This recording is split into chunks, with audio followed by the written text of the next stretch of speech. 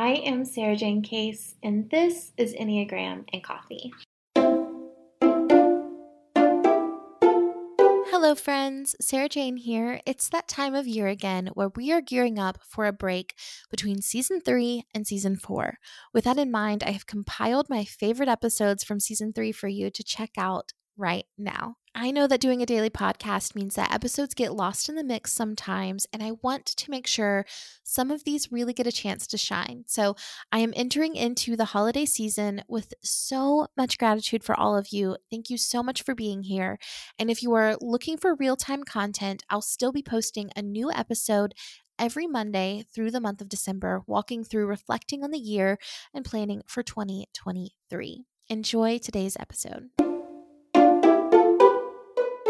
Hello friends, happy Thursday. I hope your day is treating you well.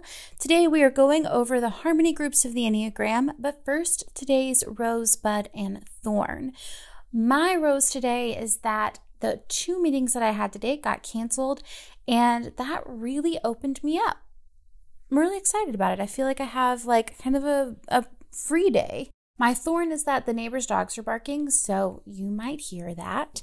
And my bud is I am just looking forward to afternoon coffee. I feel like this is my bud a lot, but it's just often the thing that I use as my marker for reward in the day. And today that's the thing. I'm really excited. I impulse purchased some brown sugar creamer. I'm really obsessed with the Chobani creamers that you can get at the store. I normally get sweet cream. Over the holidays, I got really into the peppermint mocha, as you might remember. And then now it's the brown sugar. I'm all about it. I'm pumped. Can't wait. Okay, so what are the harmony groups in the Enneagram? As we've discussed in previous episodes, the Enneagram is broken down into a lot of groupings of 3, right? There's 3 centers, head, heart, and gut, 3 Hornevian groups, and what we're discussing today are the harmony groups, which are not to be confused with the harmonica groups, which we will discuss at a later date. But if you are ready, I did a series on Instagram at Sarah Jane Case on the harmonic groups already, so you can go check that out there. But today, we're discussing the harmony groups. These are the 3 ways that people in the Enneagram system interact with the world around them. So there are 3 types: the idealists, the pragmatists, and the relationalists. So before we get into this, I want to say the thing that I love about these groupings of 3 is that it can show us why we relate to so many other types, right? Sometimes as a 7, I'm like, wow, I have a lot in common with 4s, even though, I don't have 4 as a wing. 4s aren't on, I don't go to 4 in stress or in rest. But we're in the same harmony group. So the harmony groups, again, are the idealists, the pragmatists, and the relationalists. So types 1, 4, and 7 are the idealist types. Types 3, 6, and 9 are the pragmatists, and types 2, 5, and 8 are the relationists. So idealists, they hold a belief that things could be perfected, that the world could be perfect or ideal in some way. They have an idea of how the world should be and may find themselves frustrated when it doesn't line up with their vision. Essentially, the world doesn't live up to their expectations, whether that's expectations of morality for the 1, depth for the 4, or freedom from suffering for the 7. The work of our idealists is to accept the inherent messiness of life, the flaws that are inevitable in people, places, and things. I did a post recently for type 4s where I said that every job sucks. This is honestly the advice I give to the idealist types about everything. Every relationship sucks. Every job sucks. Every trip that you will take sucks. Because the work of the idealist is allowing things to be flawed and loving them still, believing that they are good even in their imperfection. That includes yourself, my friends. I think that's important to remember for our idealists as well. So that's our idealistic group. Again, that's types 1, 4, and 7. And then that moves us on to our pragmatists, types 3, 6, and 9.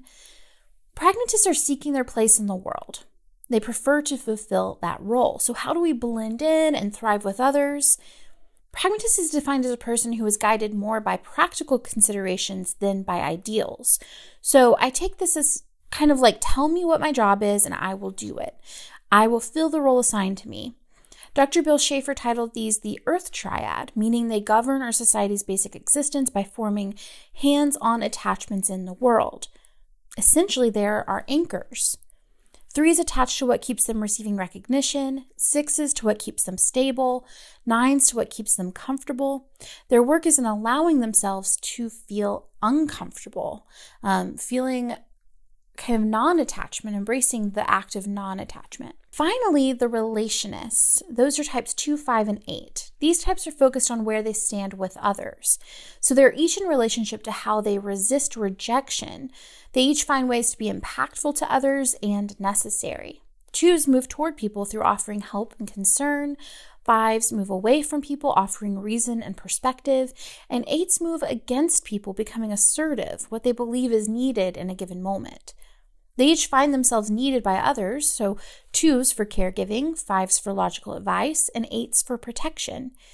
Each of these types will need to wrestle with who they are if they are rejected, and if they are not needed in their unique way. The fascinating thing about the triads in the Enneagram is that they can show us why we may have things in common with other types. Again, why we feel a strange connection to a type that seems so different from our own.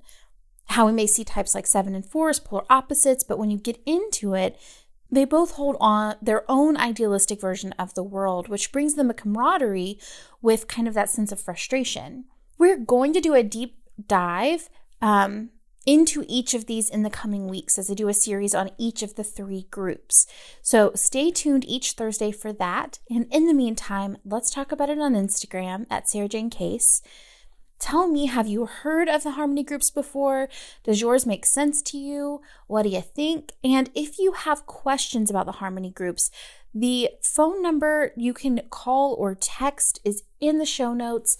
Go ahead, grab her up, send your questions my way, and I'll try and answer them next Wednesday. As always, it's an absolute joy to create this content for you, and I will see you tomorrow for the next episode.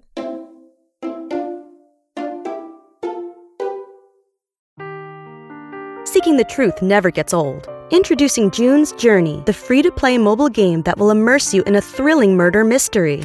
Join June Parker as she uncovers hidden objects and clues to solve her sister's death in a beautifully illustrated world set in the Roaring '20s.